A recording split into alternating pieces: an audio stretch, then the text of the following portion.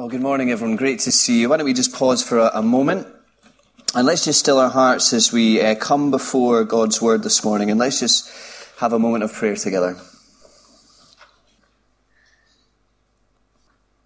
The words of Psalm 119, and let's make this our prayer as we head into today. Be good to your servant while I live, that I may obey your word. Open my eyes that I may see wonderful things in your law. And so, Heavenly Father, we ask that you be so gracious to us now, Lord, as we turn to your inspired and your life-giving words, that you would help us to see something more of your beauty. And we pray these things, asking that you would give us your Spirit and that he would lead us. And we pray these things in Jesus' name. Amen. Amen. Well, what for you, given everything that's gone on this week, what for you was the word of the week?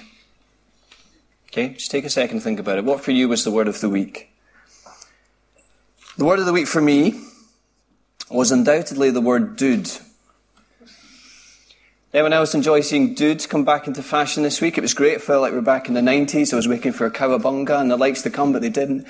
In case you're wondering about dudes, here it was. It was the word that Boris Johnson used in his commissioning speech, and it was an acronym for his campaign promises, and he turned it on his head, those who kind of used it against him, and he said, dude, we are going to energize this country. This is what he was telling us as our new Prime Minister, as we were introduced to our new leader this week. He was promising that we as a country are now about to enter a golden age. And so he joins a long list of leaders, doesn't he, who have appeared in our world, who have told us all sorts of things about the kind of leader that they're going to be. They've made all sorts of promises about their leadership, and they've told us all sorts of things about the legacy that they are going to leave. So dude was my word of this week. I really enjoyed him when he used it. But let me ask you, whoever you are here today, whether or not you'd call yourself a Christian, what is it that you're looking for in a leader? What is it that you're looking for in a leader? What would that person have to be? What would they have to do? What would they have to say and address? What are you looking for in a leader? Now, because given everything that's gone on this week, what a week for us to be thinking about this psalm. Okay? Now, I put the preaching rota together roughly about 6 months in advance, and I work on it, I bounce it off a few people, I chew on it, and I smother it in prayer. And I ask that God would have his way amongst us as his people, as he leads us as his great shepherd, as he guides us through his words. And 6 months down the line, when I come to preach it, it astounds me, and it really shouldn't, but it astounds me, always amazes me, how often when I'm preparing it, I look at what we're going to look at this week, and I think about the events that happen in life, unbeknown to me at the time of putting it together, and I think to myself, boy, that is the message we needed to hear this week. It's almost like someone out with me is in sovereign control over this thing, I tell you. And it's amazing because this week is one of those weeks. I have been astounded as I've read this psalm, just how timely it is. Because as we have been introduced this week to our new leader, this psalm is going to get us to the heart of God's kind of leader. God's kind of king. And it's not just about God's kind of king. It's from the pen of God's king. And in this psalm, he tells us what kind of leader he wants to be. It's amazing. And he too makes some whoppers of statements about his leadership. I mean, there are some big ones in there when you look at it. And so we have to ask the same question of this king that we did of our new leader this week. And as we look at the promises that God's king makes here, we need to ask ourselves, can he deliver on his promises? Can he be the kind of leader that he wants to be? So this is Psalm 101. Come with me to Psalm 101. And you'll see at the introduction that this king, the author of this psalm, is King David. And his slogan, right, the catchphrase, the one that he has got over every bumper sticker, he's got on every fridge magnet, he's got on every cuddly toy, he's got on every giant foam finger, he's got on every personalised bit of stationery. The one that captures his campaign, the very essence of his rule, you'll see it there at verse 1. Do you see it? He is the singing king. Do you see it? He is the singing king. And his reign will be about singing of what? Of the steadfast love and justice of the Lord. This is the slogan that captures this king. This is God's king. And it's amazing that he goes for that, if you think about it. Doesn't go for, let's make Israel great again. Would have been a lot catchier, but he doesn't do that because this is not first and foremost about him as the king. And he doesn't go for Israel, yes we can, trying to drum up the people to kind of unleash some kind of inner potential, because this is not first and foremost about them. This is about the Lord. It's always about the Lord. This is about who he is.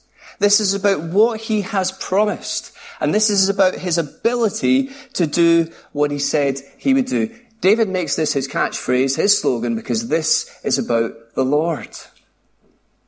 This is about him. Now, if you grew up in Scotland, like me, you might remember going to see the Singing Kettle. For those of you who don't know what I'm talking about, you can Google it later and you will not thank me. But the Singing Kettle, this is what we grew up with. And do you remember the song that used to go with it? Do you remember it? Spout, handle, lid of metal. What's inside the singing kettle? Okay, it's in my head. 30 years later, it's there. And what they used to do is they just used to get the kettle and they used to open it up. And they just used to look at what was going inside that kettle. And let me just steal and rework that phrase and ask of this psalm, what's inside the singing king? Okay, if we were to take the lid off of his life, what would we find is going on inside? What's he made of? What's going on inside the singing king? Because I don't know about you, but so much of the discussion about the leadership campaign that we've just had is about whether somebody's private life should affect the way that they're able to govern the country. Should their private life, or should it just be all about their public life? Okay?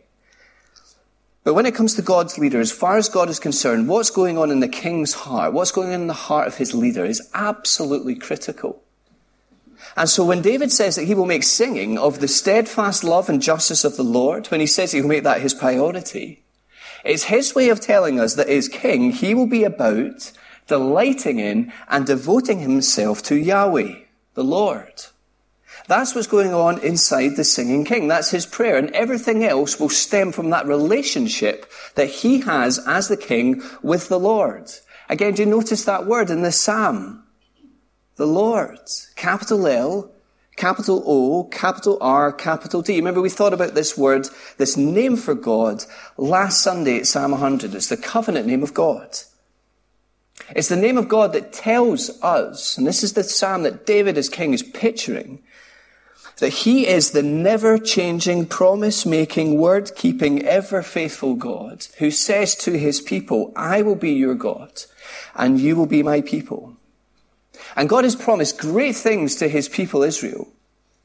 But the thing for us to see here, the backdrop to this psalm, is that God hasn't just made promises to his people. God has made promises to his king. And you'll read those promises, and you can do this in your own time when you go home. You'll find them in 2 Samuel chapter 7, when God makes his promises to David as the first Davidic king. Big promises. You'll see them in 2 Samuel chapter 7. That God will give David a great name. And from his kingly line will come a king whose reign and whose kingdom God will make sure that it lasts forever. And God will give him rest from his enemies. And God will be a father to this king. And this king will be a son to the Lord. You see, that's a relationship that the Lord wants with his king. They are to be inseparably one. And the king is to be the very embodiment of what a life of covenant faithfulness, of what all-out worship and obedience looks like when it comes to the Lord. You know, I remember growing up, harbouring ambitions of being a professional footballer. Okay, a few of you laughed, that's okay. But I used to ask my dad, Dad, what does it take? What does a professional look like? What does a professional footballer look like? And he used to take me to games. And we used to go right up close, going for autographs. Used to see the players warm up. Used to buy me videos, they were videos, VHS back in those days. And I remember I used to go to football summer camps, and it was run by this guy at the top of the chain, the model professional called Ian St. John. Some of you might have known him, played for Liverpool and Scotland. Ian St. John, that was the guy. That's what a model professional looked like. And so my dad said, it's him. And you got to think about it in this psalm. If you are a father in Israel, and your son runs up to you and asks, hey, Dad, what does a life of covenant faithfulness look like? What does a life of all-out worship and adoration of our God, what does it look like? Then the father was supposed to be able to point to the king and say, see him. See the way he lives his life. See the way he conducts himself. You want to know what all-out worship looks like? It looks like him. Looks like him. See, this is what David wants to do. He wants to be this king. He's vowing to be this kind of king. And if you come with me to verses 1 to 4, you'll see that David wants this more than anything else. He desires to be a king who takes his cue from the Lord. Now, let me just pick out, for the sake of time, one word for us here that he repeats twice at verse 2. And it's the word blameless. Do you see it? Or some of your translations might go for integrity there. Blameless integrity. It's the same thing. So this is what he wants his life to be about. What a wonderful word, is it not? Integrity. Do you see from the lips, from the pen of God's king, that there's a desire deep down in his gut to be the same in the bedroom as he is in the boardroom?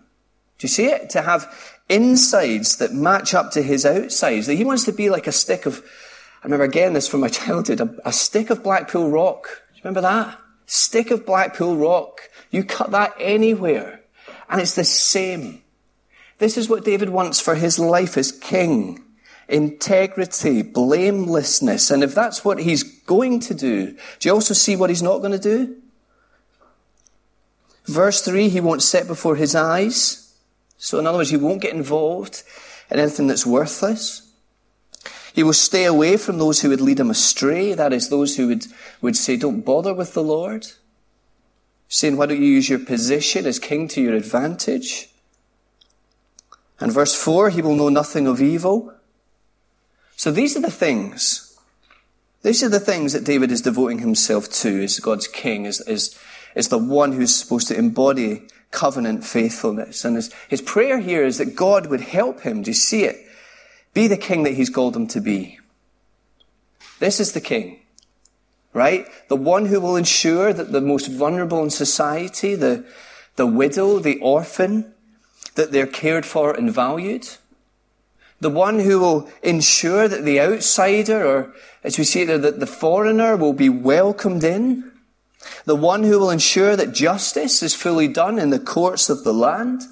The one who will expose hypocrisy, and the one who will fight oppression. And ultimately, be the one who won't just ensure that the worship of Yahweh is central. Who won't just ensure that the worship of Yahweh is biblical. In other words, it's the way that God prescribed it to be. But he will be the one who is at front of the queue, setting the pace in the all-out worship of Yahweh. Now friends, let me just pause there and bring all that data together, okay?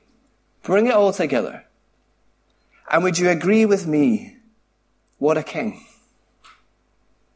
What a king. Would you want to have this guy leading you? Would this guy get your vote? Absolutely getting mine. If he could be this kind of king. If he turned out to be this kind of king, friends, let me tell you, I wouldn't just follow him on Instagram. I wouldn't just like his photos. I wouldn't just leave comments. # what a king. I would follow this guy with my life. What a king. God says, here is my king. And what happens next is that David, you can picture him, he's moving from his private chamber. He walks out to his public balcony, if you like, okay? And he looks out on Jerusalem. And he claps eyes on the people that walk the streets every day, his people. And verses 5 to 8, he looks on them. And if he desires to be a king who takes his cue from the Lord, He wants his people to be a people who take their cue from the king. And he looks out and he sees two different types of people living in Israel. Two different types of people who look the same on the outside. But when it comes to the Lord, they have hearts that are in two very different places. Now see if you can spot them in these verses, the two types of people, right? The descriptions he gives. Do you see the first group of people? They are those who care little for the Lord and his ways. It's not interested in covenant faithfulness, not interested in being God's kind of people. Not interested in being a light to the nations. Not interested in welcoming the foreigner. Not interested in justice being done. And the king loathes the people of this group. And you see how they are those who, verse 5, who slander, who give haughty looks. Now, haughty, they look down on people. Those who are arrogant, that's kind of the opposite. They build themselves up. Those who utter lies. And I don't think these are kind of one-off things, right? This is a heart attitude that says, I'm not going God's way, I'm going my way. And I'll trample over whoever I need to trample over to get there. And the warning the king gives them, do you see it at verse 5? And this is really strikingly strong language. This king, he says, I will destroy them, and I will not endure them. And verse 7, they will not continue before my eyes. So the king is warning this group of people that if they do not stop in their tracks and turn around, the biblical word for that is just repent. Stop going your way, going God's way. Go God's way. If they don't do that and bow to the king, then one day they will have to face his judgment as God's king. That's one group in Israel. But do you see how there's another group? And Paul picked this out straight off the bat, which is great. The king loves this group. They are the people, verse 6, who are marked by faithfulness. It's a lovely description, is it not, of God's people? Faithfulness. Just sticking it out with obedience. They are, do you see, passionate about holiness. These people are serious about obedience. These people are real in their love for the Lord. And see the three promises that this king makes them at verse 6. Firstly, that he will show them favor. Do you see it? Secondly, that they will dwell with him. And thirdly, that they will minister to him. These are the promises God's king makes to God's faithful people. And let me just say, if you bring those three together, the promise from the king to his faithful people is that all those who look to him and trust him, they will be his. They will be his. And he will take responsibility for them. And he will love them. And he will be the king that they need to be, that they need him to be. What a king. What a king. This is God's kind of king. Is it not a wonderful picture of everything that we'd ever want in a leader? This is God's kind of king. But here's the news flash of this psalm. David's not this kind of king. Oh, listen, he was a wonderful leader. He was a great king. He is described in the Bible as a man after God's own heart. And he becomes almost the benchmark king by which all subsequent kings in Israel are judged. But David failed to be this kind of king. And at times in his life, spectacularly so. But remember what we said at verse 1. This is not first and foremost about the king. This is not first and foremost about the people. Who is this primarily about? This is about the Lord.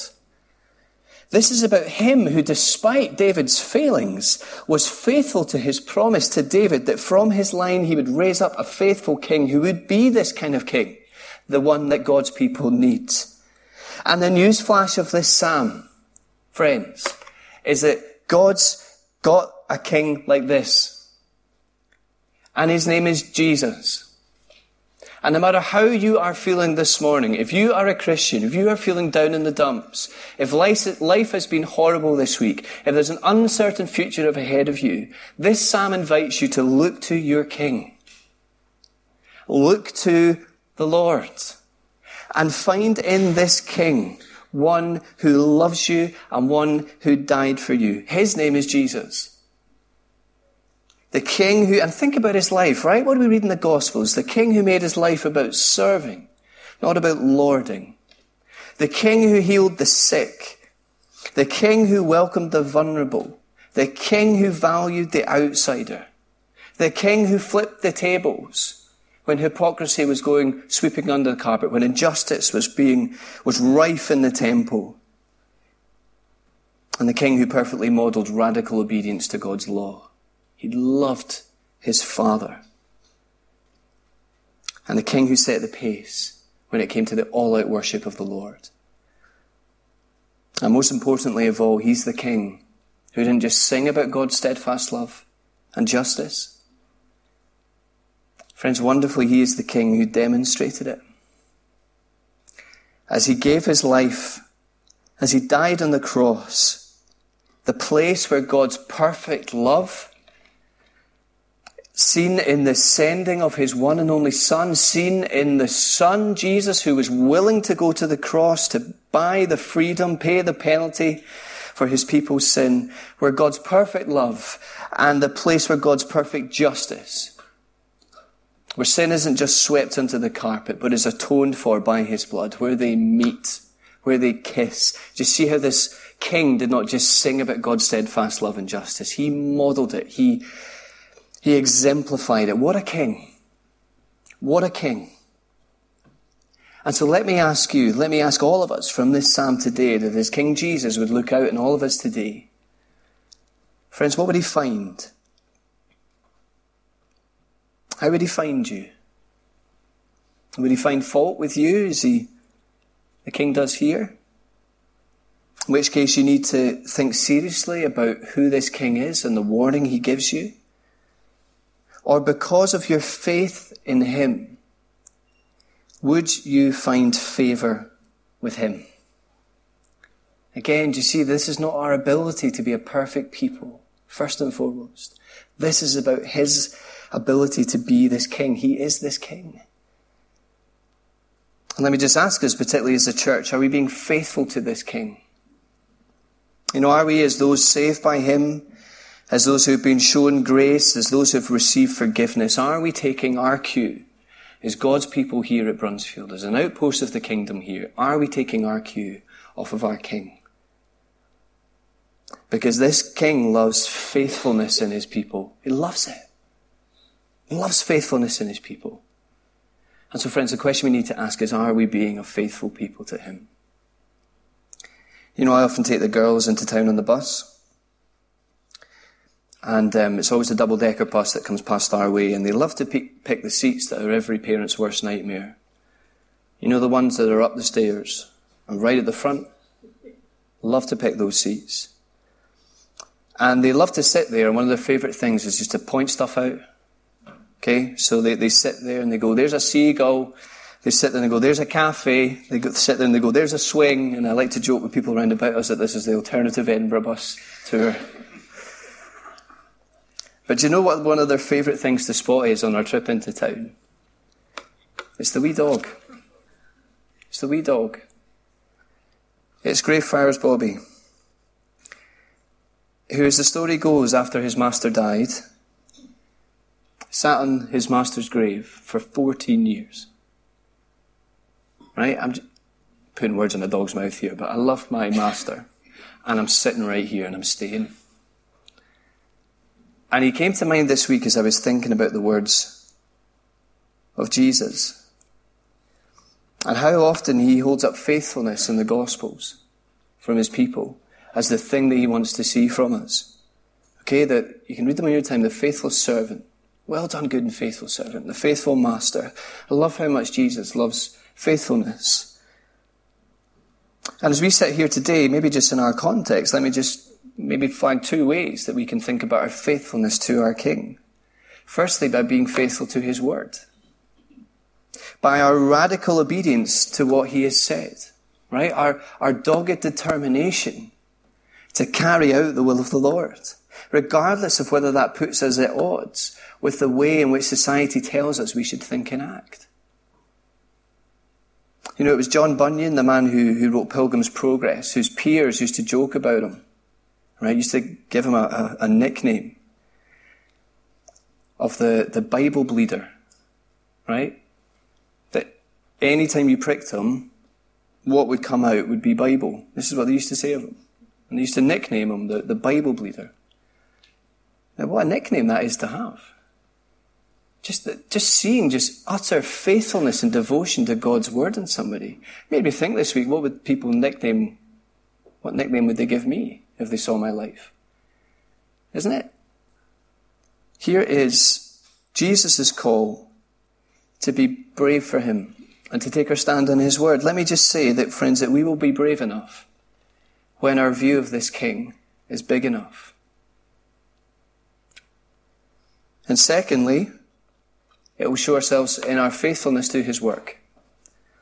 To be that people, and we've loved going through this in the evening series of the last few weeks. We're going through the Sermon on the Mount, and I'd really encourage you to come along. These have been really special times for us as a church. Loved going through it, but that call that we saw last week from Jesus to his people, to be a city on a hill, to be a light in the world, to be a people who are salt, right? There's so many ways that the word salt is used there, but just adding flavour, right? Just being a blessing and distinct in the world in which we live. To be a people who shine like stars in the darkness. And to be a people who are committed to playing our part in fulfilling the Great Commission of making disciples of the Lord Jesus the world over and teaching them what it means to obey this King and to know this King. Because the promises that our King makes here to us of his favour, do you see it? His favour, his presence and his service.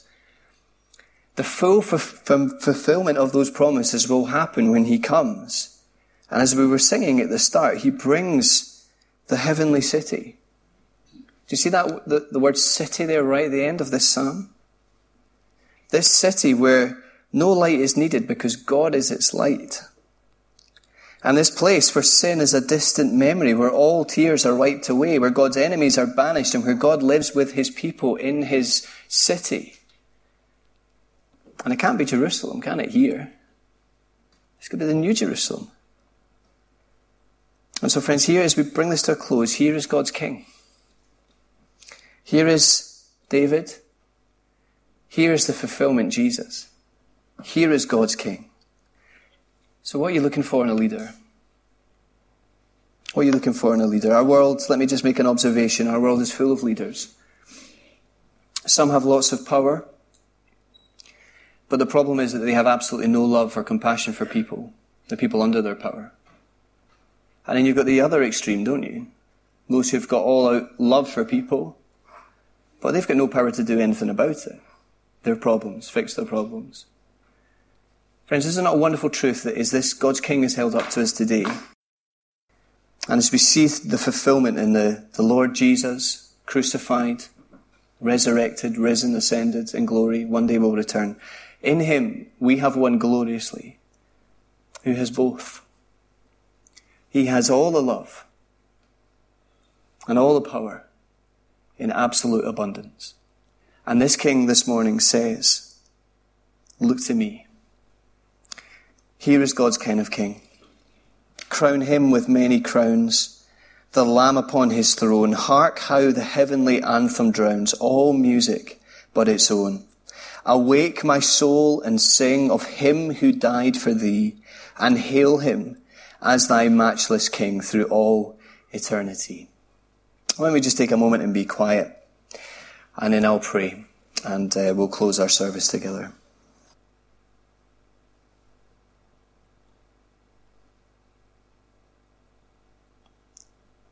And so, Heavenly Father, we thank you so much that we have your word in our language, that we can read about the promises that you have made over the years, and we can sing and know and testify to your faithfulness in so many ways.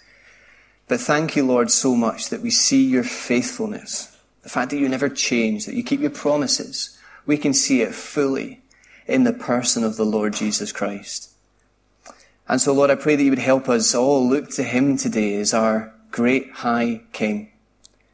And that we would be a people, his people, saved by his grace, purchased by his blood, who take our cue off of him. Lord, would you help us to do that this week? Thank you, Lord, that you're such a good God. And we pray these things in our King's name. Amen.